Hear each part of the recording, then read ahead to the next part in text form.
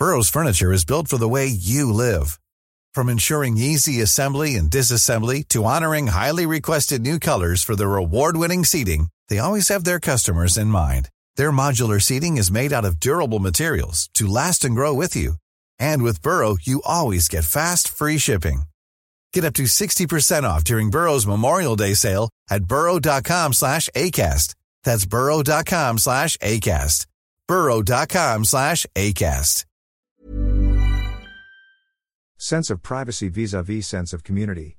Even without considering first the issue of being a celebrity and a public personality, there is a deeper side to the debate that was opened about the propriety of fans invading the dressing room of Ms. Lee Salonga, which she considered her private space. The distinct status of celebrities and public personalities, in fact, has already been upheld in many libel cases, where a complainant who is adjudged as such would have a higher bar to meet before any criminal libel complaint can advance. While a libelous remark is presumed to be malicious if the complainant is an ordinary citizen, the burden to prove malice shifts to the one filing the case if he or she is a celebrity or a public personality.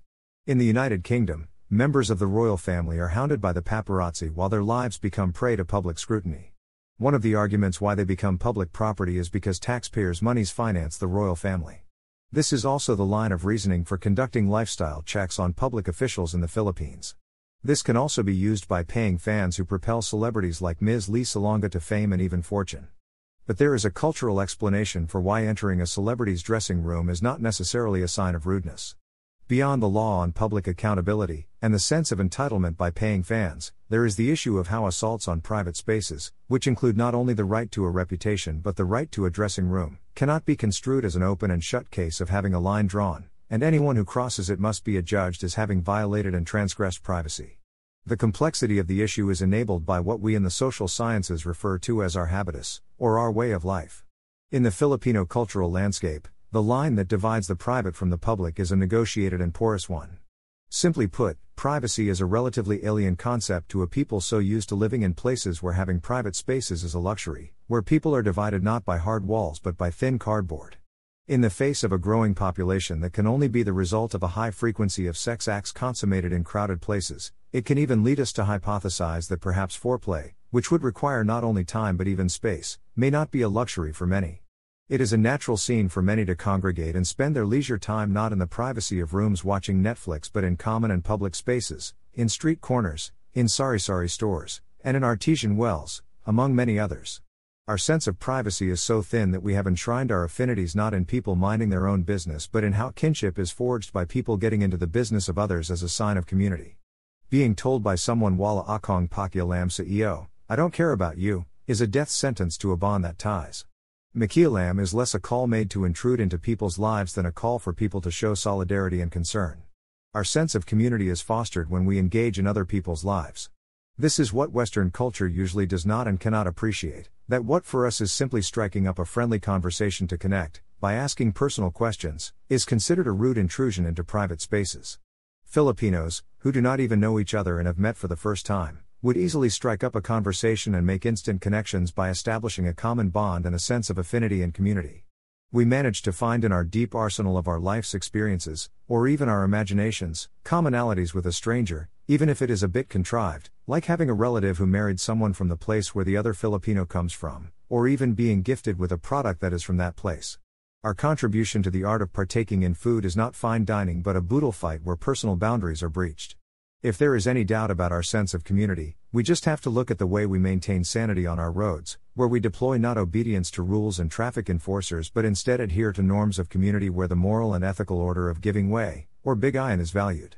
This is a world where traffic breakdown is seen not as failure to uphold Western norms, but as the collapse of the sense of kapwa.